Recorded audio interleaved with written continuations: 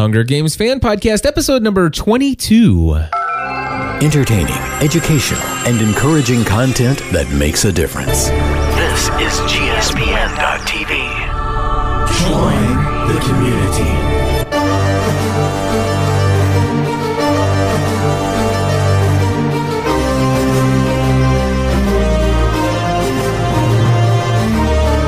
Everybody, and welcome back to another episode of the Hunger Games Fan Podcast. My name is Cliff Ravenscraft. I'm Stephanie Ravenscraft. We're here on a regular basis to give you our initial reactions, our thoughts as we're reading through Catching Fire, the second book of the Hunger Games trilogy, and we are enjoying it more and more. And today we're going to be covering two chapters. Chapter number 12 and 13. So if you have not read those two chapters, you probably don't want to listen to this episode yet. Correct. Come back after you have. Anyway, folks, we are going to jump right in, I believe, Stephanie, to get the ball rolling here. And where did we leave off in chapter 11? We left off with She went back and they were waiting for her. Right. Actually, they weren't waiting her. They weren't expecting her to return. Yeah, she was unanticipated. But she was on bed rest because she had hurt her heel and her tailbone. And when she was finally moving around and, they were taking her downstairs, she was unnerving everyone with turning on the television because she wanted to know what was going on in District 13 or if there was any news of the other districts or anything. And so it left off with the new news from District 13 that, remember, it wasn't safe to mine for graphite. Oh, yes. So basically she got the new news that, and she saw the Mockingjay. Right. All right. So she says that it's starting to, staying in bed is getting harder and harder. Yeah. And she wants to be up and doing something. But I don't think she was wanting to do what happens next. No, she was desperate to get into town and to see the things that had changed. But she's awakened by... Surprise! The prep team! The prep team, who is, what are their names? Flavius, Octavia... And Vienna or Venia or something like that. Yes, yeah. All of those people. So here they come once again, and of course it's time to take hair off the body. Although they're not going to pluck this time or whatever they normally. They're just going to shave. They're not going to wax. They're just shaving. And I love that that's important to her. Yes. They do soak her in a tub of stuff, but this time it's not as vile as normal. Vile. Right. Yep. And It's time for the photo shoot in the wedding gowns. Haymitch pushed it off as far as he could, and now it's time for the photo shoot. But they're 3 weeks earlier than she anticipated them. Right. They've come 3 weeks earlier, and I think that this is all set up by President Snow. Absolutely. Yes, indeed.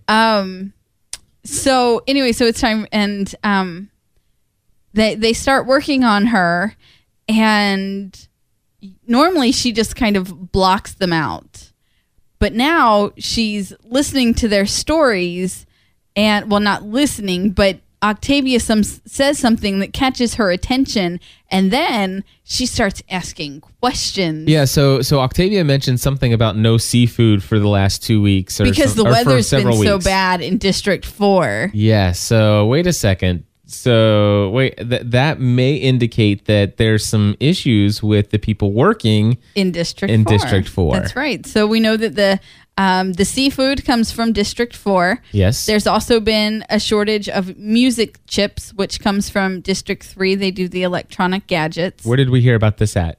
Same thing. Okay, so this is in that conversation. Yeah, this is the same conversation. And also there's a shortage of fabric, which would come from District 8. Yeah, this is what happens when you depend on near slave labor, right? That's right. Yep. That's right. All right, so there's some things going on, and she's starting to say, interesting. This is interesting. So she has the photo shoot. There were 6 dresses in total, right? Yeah.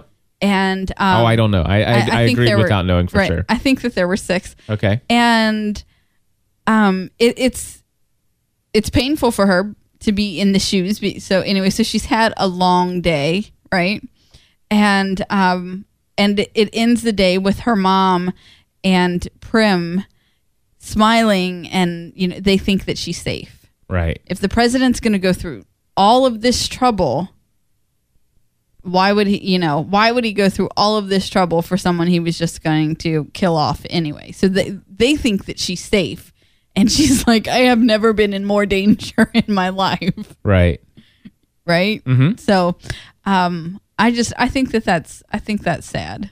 Mm-hmm. Yeah. So, she thinks spring would be a good time for an uprising. I think I might agree with that. Well, I think any time's a good time for an uprising when it comes to what's going on in this place. But yeah, I mean, obviously, strategically, there's some good reasons behind that. Obviously, it's a better choice than winter when Yeah. they got 10-foot walls of snow, right? Yeah, indeed. Yep. So, And of course, she so basically at this point, she She wants needs to to tell bring somebody. she needs to bring Haymitch up to date. Yeah. All right, and they have their way of communicating with one another. So it only takes them a few minutes to kind of pass all of the information that that has happened, and she also learns that districts 7-11. 7 and 11. That's what I said. All right. 7 and 11. See, it's in there. I got You hear it. Yes, I All heard right. you now. So they are. There's issues there as well. And she heard this from Haymitch? Haymitch. Okay. Right. So there's stuff happening all over the place, and Haymitch is like, listen, that's all fine and dandy. Those places, they're huge. They have massive populations, and even if half of them stayed home, they could still fight. They have a fighting chance. Right. But in District 12, it's a different story. It's got to be all of us or nothing. All or nothing. Because the other they have the numbers. The other districts we don't have that, and I mean Haymitch is right. They don't have that. It has to be everybody or nobody. Yep. Well, it Sad. turns out there's Anyway. going to be some mandatory programming on television this evening. And Prim's excited. She's like, I bet this is going to be your wedding dresses, and she's I just imagine her in her fun. What? Sorry, the Wonderlist just updated. So everything that you've been clicking that we just moved. Sorry. Anyway, it was fun. So she's all excited about it, and I imagine her little 12-year-old self, and probably 13 now, but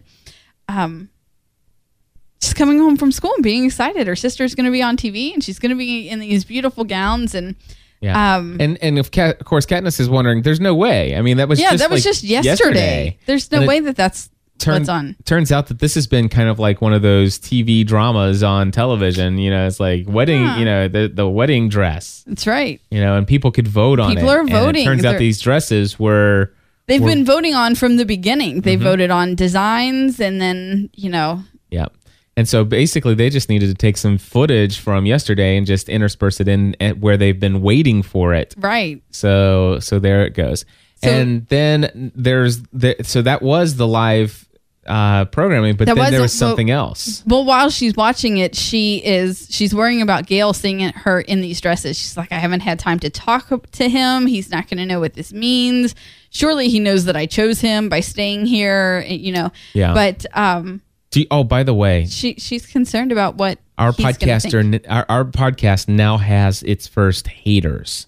Really? Yes, we are starting to get massive flack because of Sweet. how much we dislike Gale. And every time we bring him up, we are so hostile toward him and blah, blah, blah, blah, blah. And it's the same thing we got when we did the Twilight series Right. and did the same thing with Jacob. Although, I ended up If you want some credit, redeem your character. That's all I'm saying. I Well, mean, well, there's- by the end of Twilight, Jacob does redeem himself. Yeah. I like him at the end of the story, I do. but everything in the middle, I don't. And right now, I don't like Gale. Okay, fair enough. And and by the way, it's a fictional story. It is. and we're just having fun. To be honest with you, I really could care less if she chooses Gale or Peeta myself. I just think it's fun to choose a side and just be right. obnoxious. I know you do, and I truly do like Peeta better. Yeah, I think he has a better character. I think there are reasons for you to feel that way. Yeah.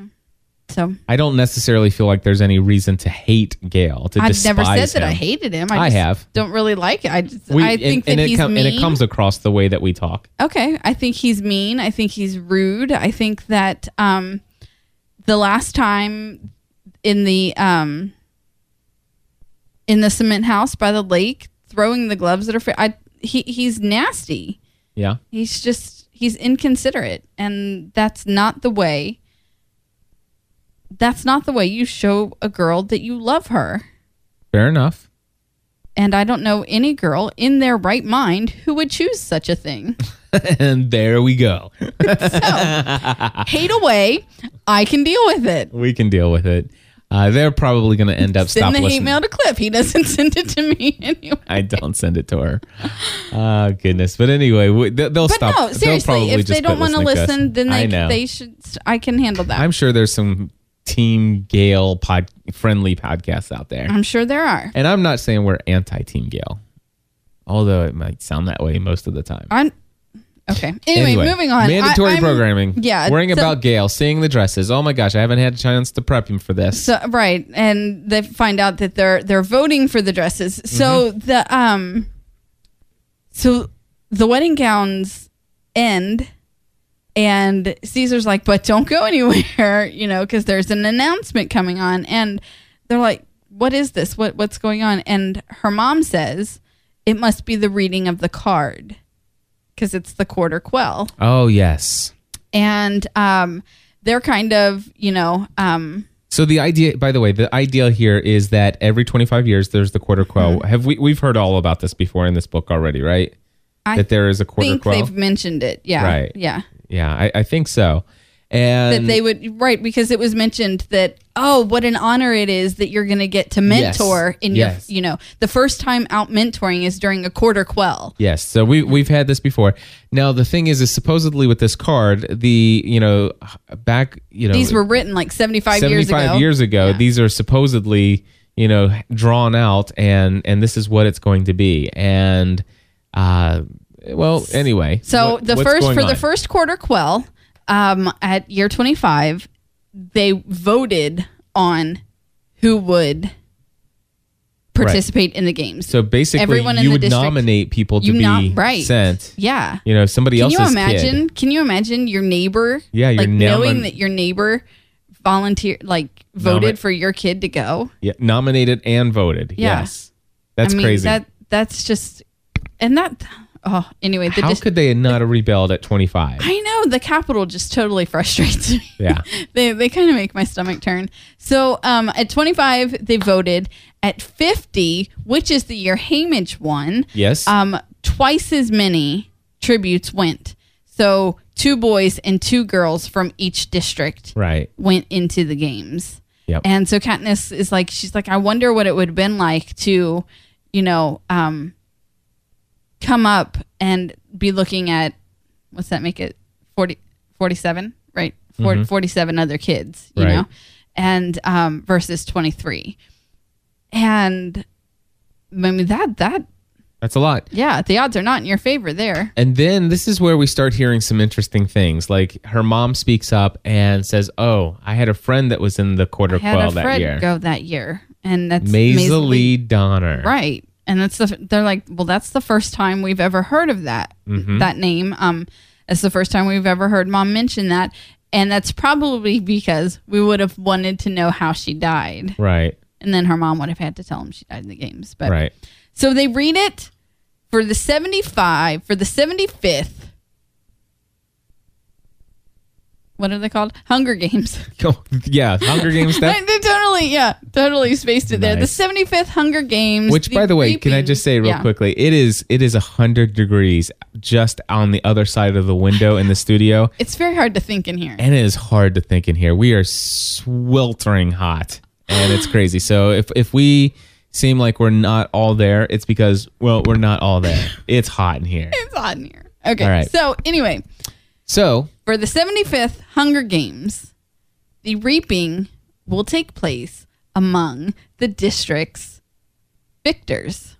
So basically, yes, they're going to choose among the surviving victors, which, it doesn't make any sense at all. Because you're supposed to be, once you're a victor, you're free from the games. Well, This is supposed to have been written 75 years ago. Oh, yeah. I don't think so at all. There's no way on earth that they could have assumed that in 75 years, there will be at least one male and one female victor to send into the games from each of the 12 districts. That is utterly ridiculous. Right.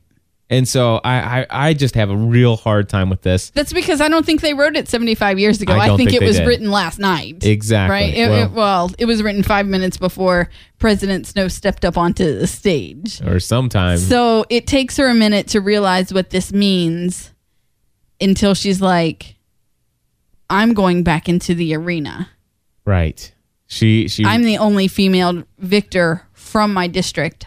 I am going back into the arena. She's going back into the arena. And of course, we know that, there's going to be a male victor that's going to have to go in from District 12, which means either Peeta or Haymitch is also going in. Absolutely. So that leads us into 13, where she flees the house. She flees the house. She can't take it. And she's like, where do I run to? Where do I run to? Where do I run?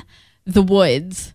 She runs to the woods only to realize that the hum of the fence, truly is how trapped she, just realizes how trapped she is when she reaches that. And she ends up in the basement of a house in the victor's village. She rolls up a piece of her shirt and sticks it in her mouth and begins to scream. And screams until she's nearly hoarse. Yep. Yeah. I think that I would probably react exactly the same. I cannot imagine I don't know. I think that I might even run. That's what she tried to do. There's nowhere for her to run to. There's got to be a way. There's got to be a way. I'm heading for District 13 or something. But how's she going to get out with the fence on? I think there's got to be a way. Okay. That's what I'm saying. I don't know what... I'm just saying that I just can't imagine what that would be like. No. I'm going back into my nightmare is actually what she... Yeah. Here's the situation. She's known that all kinds of horrible things were about to happen, right? Mm-hmm. And she's seen many different things, but she never saw this coming. This is whoa, okay. I knew I would be tortured. I knew I was going to die eventually, but I never saw this thing coming. Yeah, and of course she starts to question, whether or not this could have been written 20 or 75 years ago. Not a chance. Not a chance. So... she comes to the realization I'm glad that I'm not friends with the other victors because that would be very difficult. Yes. When you're friends. And so she's like, so then she starts first she actually has the thought of I only have to kill one friend. And she's like, no, there's under no circumstances would I ever kill Haymitch or Peeta. Right. Not under any there is no situation in which I would do that. And so then she starts, which one's going to go back in with me? Mm-hmm. Who's going to go back in with me? How? And I already know what's going to happen. So she's already guessing that if Haymitch's name is called, then Peeta will step up for him. Right. She's already, because he is going to protect her. That's in this way he is predictable. Yes. And so she finally comes out of her panic attack, which is what I call it, although it was so much more. And I just have to say, I'm dealing with the heat in here way better than you are. I know you are. All right. Keep going. I'm waiting for a place to kick in. So she goes to Haymitch's house, and he's like, "Figured out what it means, did you, sweetheart? Yeah, yes. You're finally coming around." And he was saying that Peeta was already here. I know what's going on. What? You were reading this last night, and right about here is when I started to doze off. Oh, is it? Yeah. So I'm sitting here thinking, where am I going to jump in? When are we? Oh. Because Haymitch mimics Katniss's voice. I don't remember that. You don't? That was funny. All right. So anyway, but Hamish tells her that PETA was here before he could break the seal on the first bottle. Right. PETA was here straight away, making a plan. I do remember this. He's already begged me to do this, Right. and this. And Right. of course, he's like, now what do you want? And she's Right. like, oh, I don't know. I hadn't thought about that Right. yet. Well, no, she had thought about it, but now she's standing there and she's like, well, what do I want? Right. And she asks for a drink. That's She asks right. for a drink. Yes. And I she don't drinks. know. What's the with him. shame isn't strong enough? Shame isn't a strong enough word for something that she was feeling at the time. And I don't remember. I don't didn't take either. a longer note than that. But I think that the people who are listening will know what I didn't bring my Kindle down with me, or I could look really quick. But anyway, Basically, I did like the one thing. And of course, we've heard this. She just for a moment thinks about what it would be like if she came home. Okay. And the shame anyway. So, or for hiding. I have no idea. Yeah, I don't remember. doesn't And matter. you Let's were move falling on. asleep. Anyway, Hamish tells her you could live 100 years and not deserve him. Yeah.